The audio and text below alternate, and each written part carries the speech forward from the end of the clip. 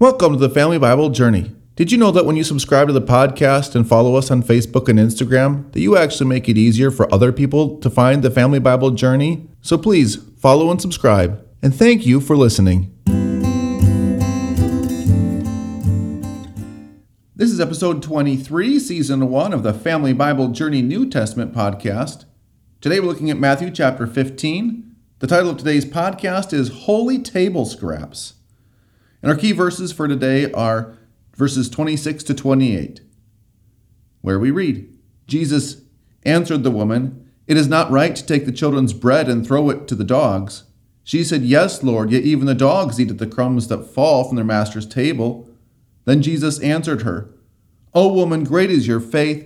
Be it done as you desire." And her daughter was healed instantly. This is the word of the Lord. And so chapter 15 begins with another conversation, another argument between Jesus and the Pharisees. The Pharisees are taking issue with Jesus' disciples because they aren't washing their hands before they eat. And yeah, I know, especially in a post-COVID world, it's really important for us to wash our hands. But the reasons why we would normally wash our hands, hygienic reasons, sanitation, cleanliness, were not the reasons why the Pharisees were insisting on the washing of hands. This was a tradition that had been handed down from their elders, and so they taught this as an important practice of faith, and them, of course, being the arbiters of true faith in Jerusalem and in Israel at the time, at least that's what they thought. They held that it was absolutely necessary, if someone was going to be following God, that they be practicing these traditions of the elders. But Jesus corrects them by pointing out to us that it is the things that come out of a man's heart, not the things that go into him, that defile a person. Jesus says in verses 10 and 11, "Hear and understand. It is not what goes into the mouth that defiles a person, but what comes out of the mouth. This defiles a person." You see, evil things, evil thoughts, evil words, evil actions proceed from evil hearts. And every human being has the root of sin and selfishness inside their heart, even the redeemed. And this is a hard thing for us as Christians, and it's something that we must struggle with every day of our lives. Because try as hard as we might, we're never going to be able to extinguish the burning passions of sin that live inside of us.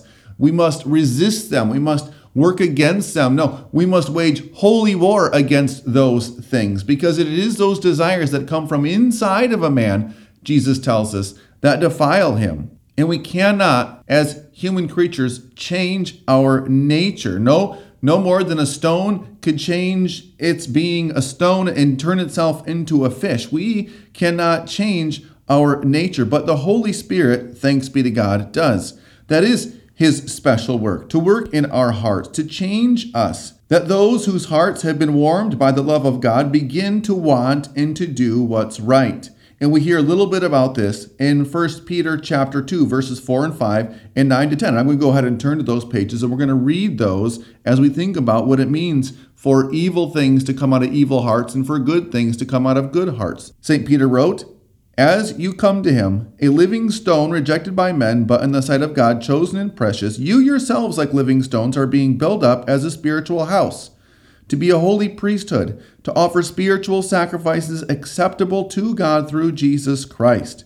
And then we continue in verses 9 and 10. "You are a chosen race, a royal priesthood, a holy nation, a people for his own possession, that you may proclaim the excellencies of him who called you out of darkness and into his marvelous light." It is that work of the Holy Spirit that warms our hearts and our minds towards God and gives us the desire to do what is right, as difficult as it may be. And it is that inner work, that hidden work of the Holy Spirit that makes us God's disciples.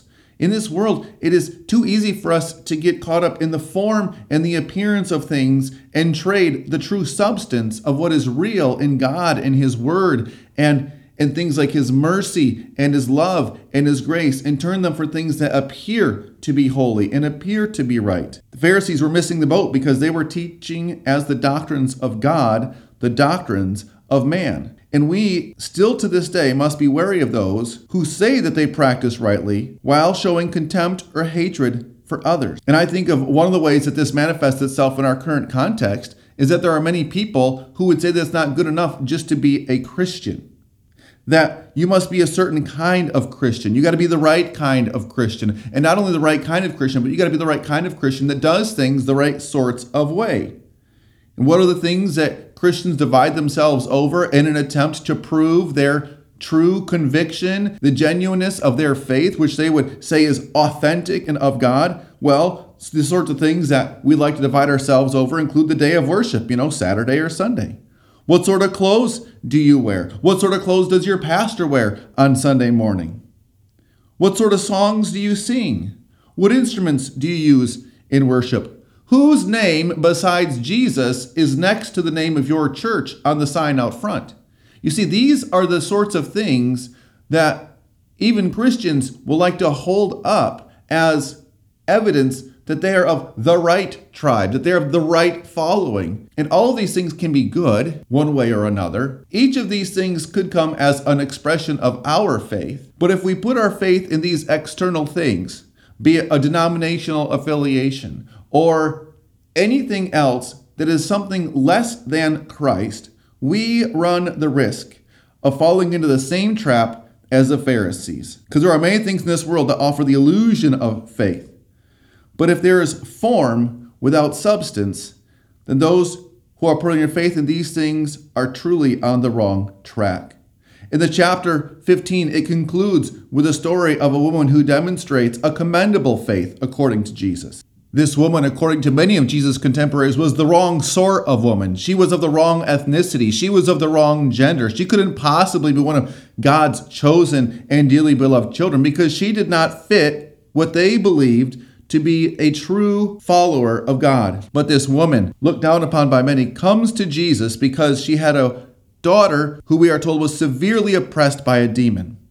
But as she comes asking Jesus for a miracle, Jesus doesn't answer her. And so the disciples begin telling Jesus what to do. And we know how well this works, don't we, from the earlier chapters. The disciples begin to tell Jesus what he should do. And in response to the woman's cries for mercy and the disciples' cries to get rid of her, Jesus says, "I was sent only to the lost sheep of the house of Israel." And there are some that would take issue with Jesus at this because they believe that Jesus is talking this woman down. And I do not believe that's the case. Jesus, of course, knowing full well what's coming, is giving this woman an opportunity to demonstrate true faith to those who would like to substitute a shabby or a false faith for the genuine article. And we're told this woman falls on her knees before Jesus saying, "Lord, help me." And he says to her, "It is not right to take the children's bread and throw it to the dogs." To which the woman says, "Yes, Lord, but even the dogs eat the crumbs that fall from their master's table." And at this expression of great faith, Jesus commends the woman, and she says, "O woman, great is your faith. Be it done for you as you desire." And we are told that her daughter was healed instantly. I have one of those words of wisdom sections here on chapter 15, verse 27, for those of you who are journaling with us through the Bible, where it says, "Crumbs from the Lord's table are better than the feasts of the wicked." Because God's abundance and God's generosity, we could go so far as to say God's poverty, is more than the world's wealth. It is more than the world's riches, because what God gives his people is eternal. It is imperishing. It is unfading. It cannot be taken away from them.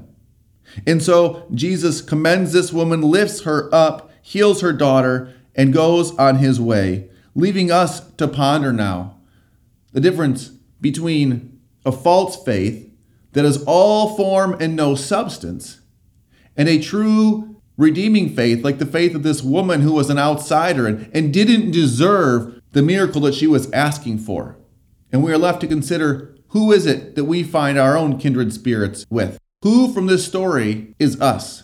As you think about and reflect on the true content of a saving and a redeeming faith as Jesus illustrates it here in this chapter, I want to encourage you to think about ways in which your own personal faith practice may resemble more the way of the Pharisees, even if that isn't flattering. It's good to know if that's the case.